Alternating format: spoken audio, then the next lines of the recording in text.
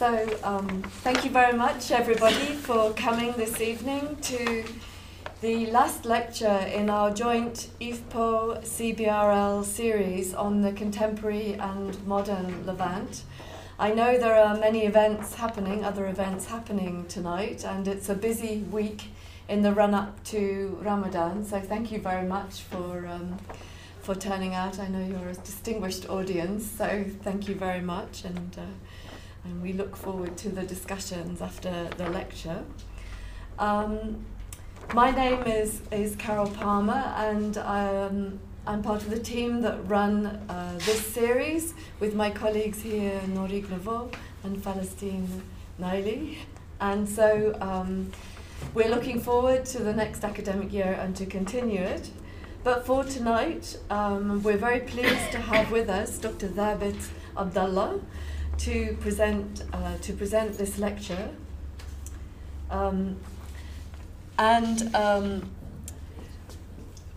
It's been a fantastic opportunity to have you here this evening and to also have you join us for some of last week's historical study on World War I in the Middle East. So I think with no more ado, I'm going to ask you to please speak to us on Ottoman-British rivalry and its effects on the Mandaean community in Iraq. Thank you very much. Thank you. Thank you so much for coming. It's a real pleasure to be here. I'm always interested as a historian to find the link between seemingly tiny incidents or events that happen to everyday people with the much broader developments that affect the region as a whole.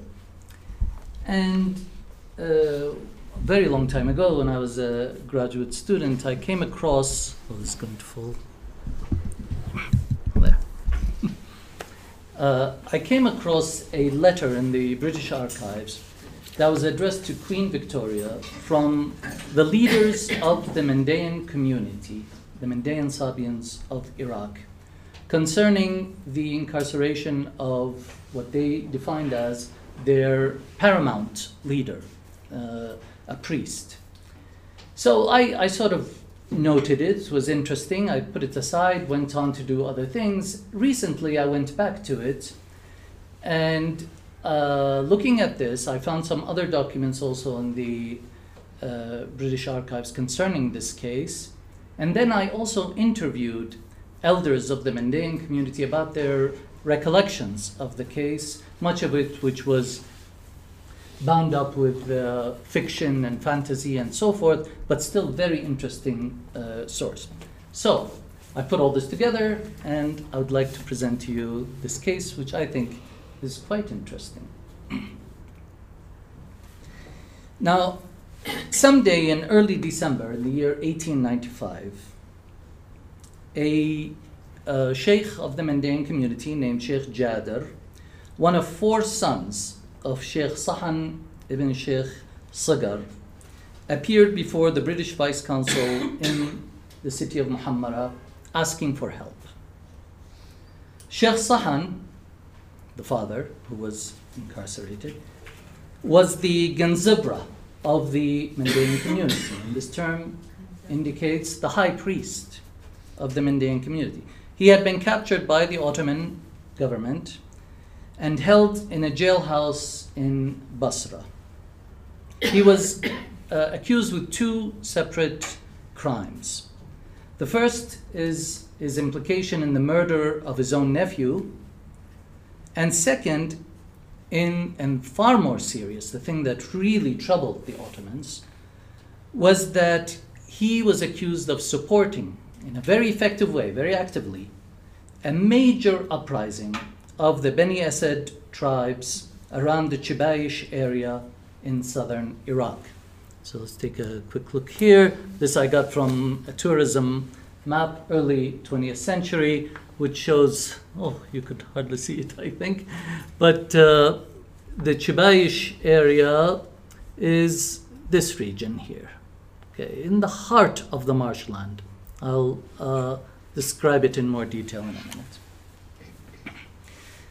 Now, at the beginning, the Vice Consul didn't seem to pay much attention to this. There are several other letters that he wrote that seemed to talk about other things, hardly mentioning this case. But later on, he took greater and greater interest in the case and actually then threw himself into the matter, organizing meetings of the Mandaean leaders, writing letters to various Ottoman officials and British officials, and continuously bugging the wali, the governor of Basra, the Ottoman wali, on the issue of the Mandaean Sheikh Sahan. On the 18th of March, 1896, the British Vice Consul urged the top Mandaean notables at the time to write the letter to Queen Victoria, which I discovered, and they all signed it, pleading for her assistance in getting their Ganzoubra out of jail. Now, one of the things that I noticed in the letter caught my attention, especially after interviewing some of the Mandaean elders, was that there was a very important name that was missing in the letter. This was the name of Sheikh Sam ibn Sheikh Shabout. It was very odd because he was closely related to Sheikh Sahan. And he was already, at that time, one of the leading priests, and soon to be the prominent priest of the Mandaean community. So this is the case. Okay, so what's so interesting about this? In my opinion, the issue raises a number of very interesting historical questions. Much of it relates to much broader questions. First of all, any opportunity to shed light on the Mandaeans of Iraq in pre-modern period or early modern is something that should be investigated because we know very little about them. The most important thing about their involvement here is why would they get mixed up in such a rebellion? Why in the world would the leader of the Mandaean community, which is so vulnerable, so tiny, so completely defenseless, get involved in a very dangerous tribal rebellion against Ottoman authorities? And why the absence of this very important figure, Sheikh Sam, in the letter that was sent to Queen Victoria? Does it tell us anything about the dynamics? In addition to this, this was a chance to consider Ottoman-British relations and the competition between the two from the perspective of a minority rather than from the top-down perspective that most of the publications are. Including the question, why would the British get involved in defending such a tiny and basically not very profitable community from their perspective? Why risk even their relations with Ottoman authorities? So, to answer these questions, a little bit of a background is needed. The Mandaeans, the origin of the Mandaeans is not really very well known. There's all kinds of debates about it. Some have argued that they go all the way back to ancient Iraq, to Babylonian period, and that the present community is essentially a directly came from the ancient Babylonians. The strongest evidence we have is that they emerged during the Parthian and early Sasanian period, when Mesopotamia was bubbling with numerous religious movements and ideas. There were the indigenous religious traditions of especially Neo-Babylonian religions, who were interacting now with important currents of Hellenism, Zoroastrianism, Judaism, and of course Christianity. The Mandaean religion was likely an authentically southern Mesopotamian Gnostic religion that emerged from these interactions. Their religious texts are written in Mandaic, a dialect of southeastern Aramaic, most closely related to late Babylonian Aramaic. In their religious teachings, there's enormous amount of importance placed on Jerusalem and John the Baptist. And thus we see here, perhaps, the Christian influence. Their history under Islamic rule is as murky as their ancient roots. Arabic sources speak of a community in southern Iraq, which is referred to as the Mu'tazila or Al-Sabi'a, the Sabians. Abu Hanifa, the great jurist, thought that the Mu'tazila and the Sabians were one and the same, and he confirmed that this community was the one mentioned in the Quran 3 separate times as belonging to Ahl al-Kitab or people of the book. The Sabians or Mandaeans apparently produced a number of illustrious figures during the height of Islamic civilization, especially under the Abbasid caliphs, such as Abu Ishaq al-Sabi and other figures who believed to have had Mandaean parentage, such as the noted Muslim mystics Ma'ruf al-Karhi and Abu Fath al-Wasiti. When the French traveler Tavernier visited Basra in 1652, he mentions that they were in fact still very numerous, not only in the city but in the hinterland as well. However, by the time that Karsten Niebuhr visited Basra in 1765, the Mandaean population appears to have declined sharply. This was especially true after the plague of 1831, which decimated the community and particularly its priests. This was also a time of general chaos in the country as a whole. Thus, there's all kinds of reports of mass massacres of Mandaeans, kidnappings, evictions, and other kinds of oppressions. All of these apparently encouraged conversion, and thus the numbers dwindled. By the late 19th century, the time that we will be looking at, the remaining Mandaean communities were living under the precarious and very fickle protection of several tribes throughout the region of southern Iraq and Iranian Khuzestan. So let's take a very quick look here just to get a sense. This is the most important practice of the Mandaeans, which is baptism in a flowing river. This is another scene. These are, of course, modern, but they give you a sense of the community. The Mandaeans have their own alphabet. It is unique to the Mandaic language, very closely related with other Aramaic dialects, especially Eastern Aramaic. But it is unique to the Mandaean, to Mandaic, which has led some historians to assume that they possibly had some sort of a scholarly civilization in the past. This is a very interesting, it's a magic bowl which is meant to keep away evil spirits from the owner. This one is actually in Toronto, in the Royal Museum in Toronto. The style here, the spiral, was one used also by early Judaism and then by early Christianity, and in fact some Muslim mystics, some Sufi mystics of the medieval period also used this very same style of a spiral to wash away the evils. This is a photograph from the early 20th century of leaders of the Mandaean community. Now, what does this have to do with the case of tribal uprisings and Sheikh Sahan and Ottoman-British rivalry, etc., etc.? The case with which this study is concerned is intimately tied to the 19th century Ottoman reforms known as the Tanzimat.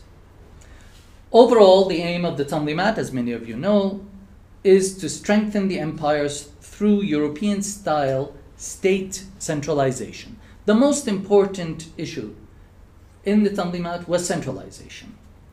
So, we have various reforms, military, legal, administrative, economic, educational reforms, all geared toward greater integration of the empire through state centralization. The Tanzimat were not applied to Iraq until the second half of the century, especially through the efforts of the much celebrated Wali Midhat Pasha. Prior to the Tanzimat, the tribes of southern Iraq had enjoyed a high degree of independence. But the application of the Ottoman Land Code of 1858, which was part of the Tanzimat reforms, began to affect the independence of the tribes. Midhat Pasha was especially enthusiastic about its application, and he insisted on land registration in the name of individual cultivators rather than the pre-existing practice of commonly held land by the tribe as a whole. This reform caused resistance and confusion and mismanagement and led eventually to the concentration of gigantic estates, large landholdings in the hands of a few tribal leaders, a few sheikhs, and some absentee landowners. Many of the previous tribal sheikhs were left with nothing, and of course, so many of the tribesmen became almost in a state of servitude.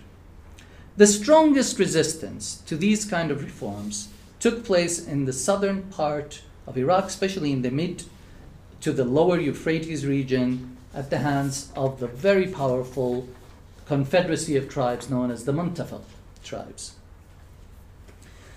This was one of the most powerful tribal confederations, led especially under the leadership of the Al-Sa'duns. The Al-Sa'duns were noted for their staunch resistance to Ottoman control, but during the mid-19th century, a number of their sheikhs began to cooperate with the walis of Baghdad. Most important here is the Sheikh Nasr al-Sa'dun, who became paramount sheikh of the Muntafaq in 1866. He developed a very close working relationship with the Wali Midhat Pasha, and in fact, in 1875, Nasr was appointed Wali of Basra. But other sheikhs within the Muntafaq opposed this. In 1881, for example, Sheikh Nasr's own brother, Mansur al-Sa'dun, instigated a very large uprising, and this caused instability in the region, with many other smaller tribes also rebelling. One of these tribes that took advantage of the instability was the Bani Asad tribe, which was situated around the Chibaish area. The Bani Asad tribes were led by the Al-Khayyun sheikhs. Let's take a quick look here just to clarify. The region of the Bani Asad tribes is really the heart of the marsh areas in the mid to lower Euphrates area. These are photos from late 19th century in National Geographic, showing the kind of villages that the Bani Asad controlled. Here's another showing how difficult it is for a central administration to actually control this area because of the marshes and the remoteness of it. This is a modern photo of the same region that gives you a sense, though of course much of the marshes have been dried now, but many of them still exist, and this is a modern village in the region that we are discussing.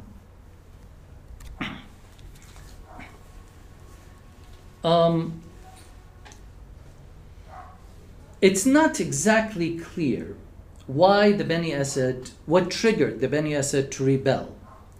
But in the year 1893, under their paramount sheikh, Hassan al-Khayyun, the Bani Asad breached a dam that, let me see, oops, what happened?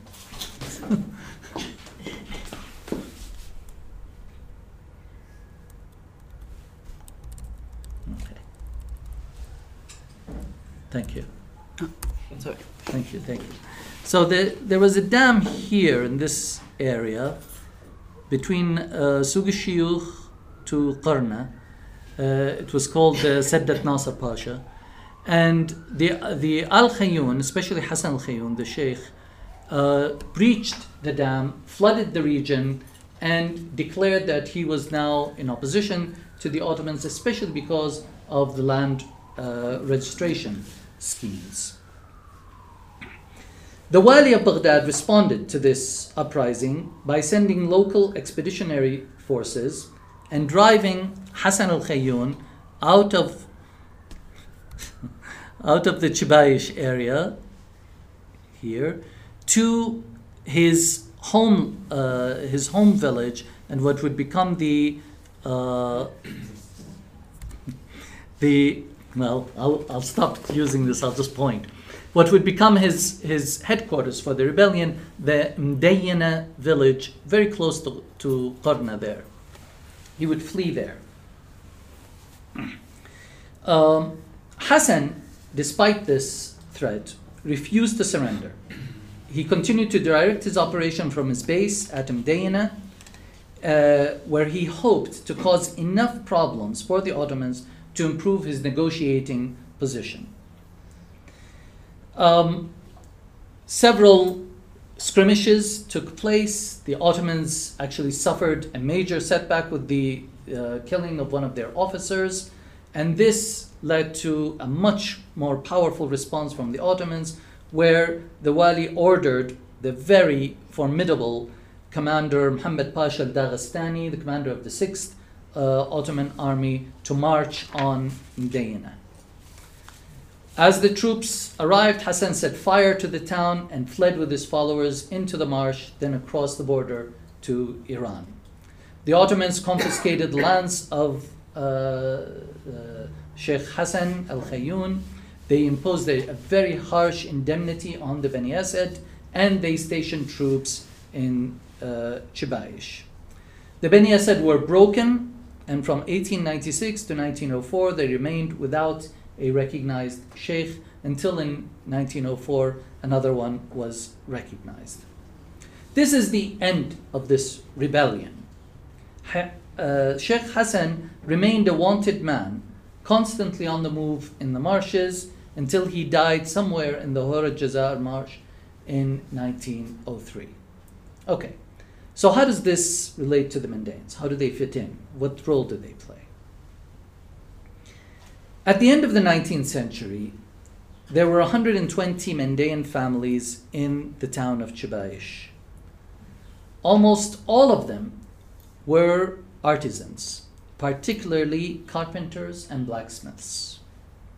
Their artisanal skills had been kept within the community and passed down for generations. These were essential for the tribesmen, as they provided them with boats, furniture, farming tools, and weapons. According to Mandaean oral tradition, Sheikh Hassan al-Khayyun, the leader of the rebellion, was known to have gone to great lengths to ensure the protection of the Mandaean community in his territory. There's a story, for example, that was related to me, that one day news came that there were a couple of thieves that had attacked a Mandaean home and stole something.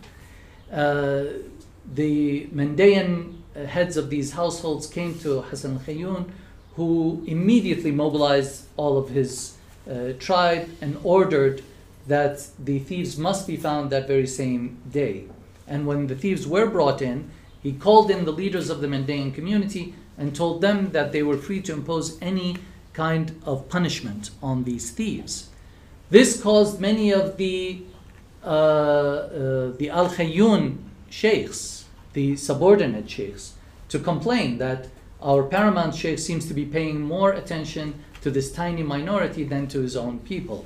Now, whether this story is true or not in its particulars, he does have a reputation of having been very tolerant of the Mandaeans and very protective of them.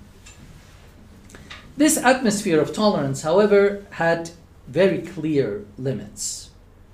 The Mandaeans were generally shunned and made to live in a separate section of the town. There were very clear red lines as to the mixture or how much rights they had, though they were protected. According to oral tradition again, Sheikh Hassan was especially fond of the Mandaean priest Sheikh Sahan, who would be captured by the Ottomans. At the point just prior to the rebellion, Sheikh Sahan had not yet become the paramount priest of the Mandaean community. However, he already had a reputation as being an extremely effective religious leader. He was very charismatic, we are told, and something of a miracle worker. There are stories of him performing all kinds of miracles. For example, in one story that was told to me by a descendant of the Al-Khayyun family, actually, not a Mandaean, that one day there were floods taking place in the Euphrates, as so often happens. And they called on Sheikh Sahan, who took his staff and struck the water, and it receded back. Now again, obviously this is fictional, but the fact that he had this reputation is important here. That he had a reputation of being an important figure. But for sure, it was not for his miracles that Sheikh Hassan was so enamored by him and so interested in protecting him. The truth lies in that Sheikh Sahan himself and his sons were among the most skilled blacksmiths that the region had known. They were especially renowned for their ability to manufacture weapons, not just swords and spears, but more importantly, bullets and very specific explosives known in southern Iraq as the Dan. These were essentially metal balls with gunpowder and pellets and a fuse. And it took a great deal of skill for a blacksmith to be able to manufacture them. Before Sahan's rise to the position of Mandaean leader, the Mandaean religious establishment was extremely decentralized.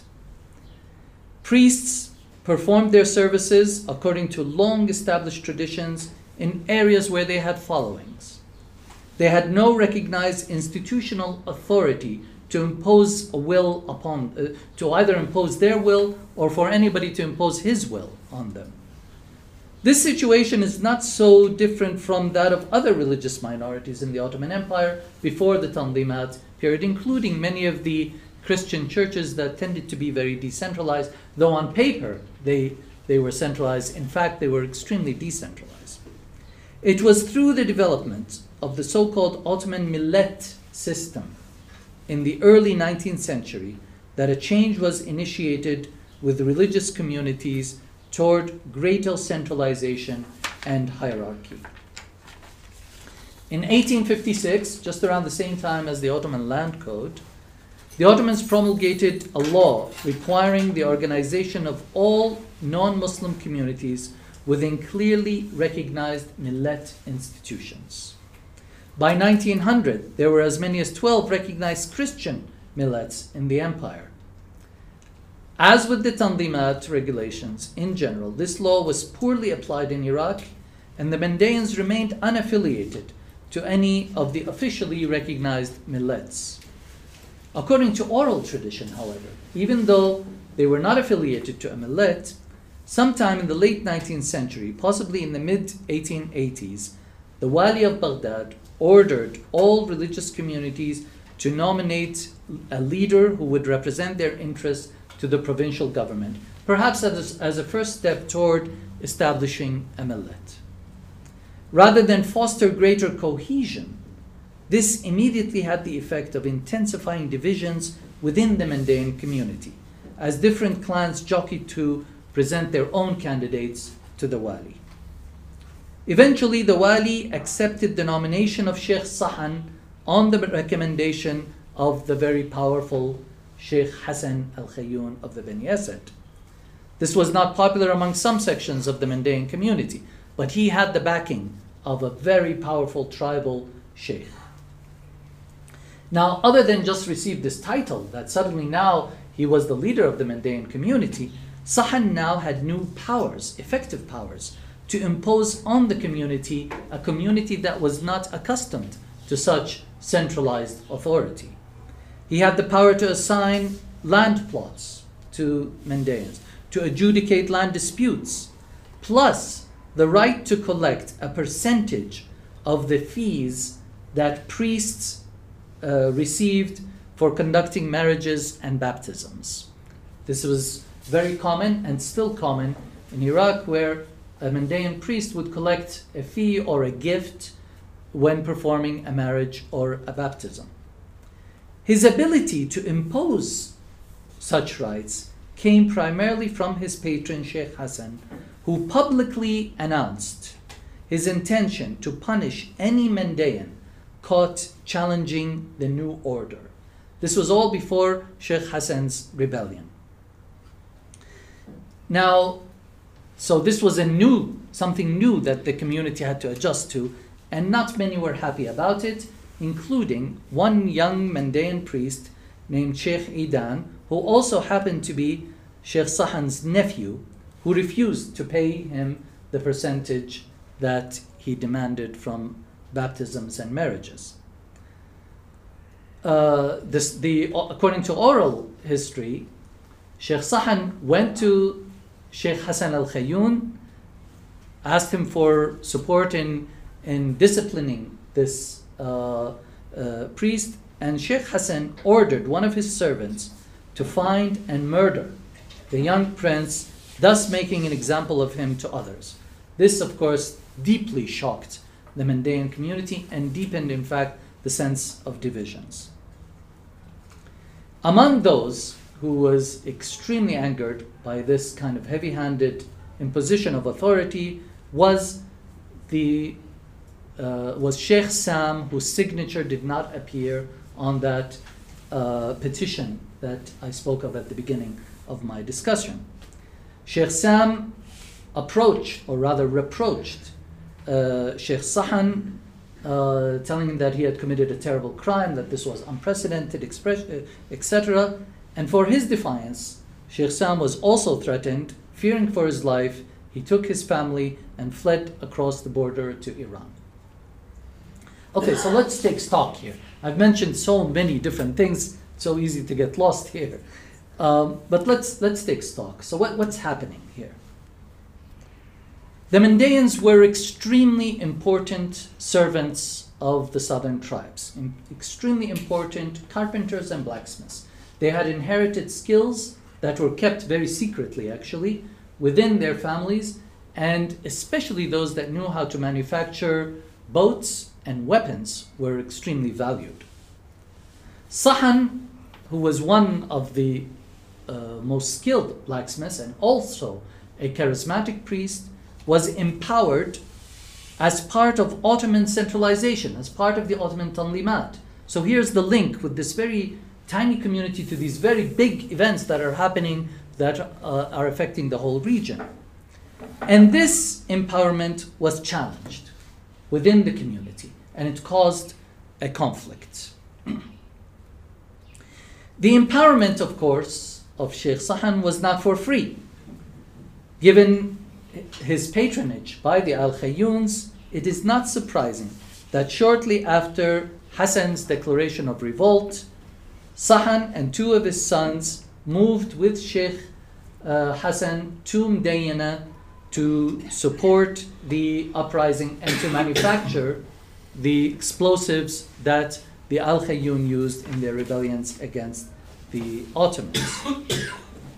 After crushing the rebellion, Sahan and his sons were captured, and this is when the British suddenly enter the fray.